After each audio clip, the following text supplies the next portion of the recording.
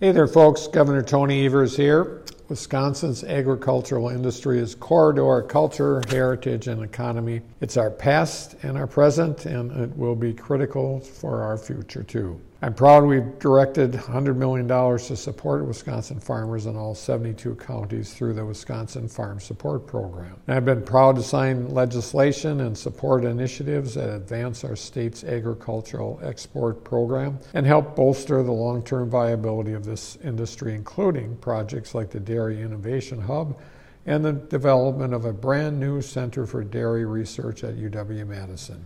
And now my 2023-25 budget builds on this work by making significant investments to support rural Wisconsin farmers and farm families, processors, and the state supply chain.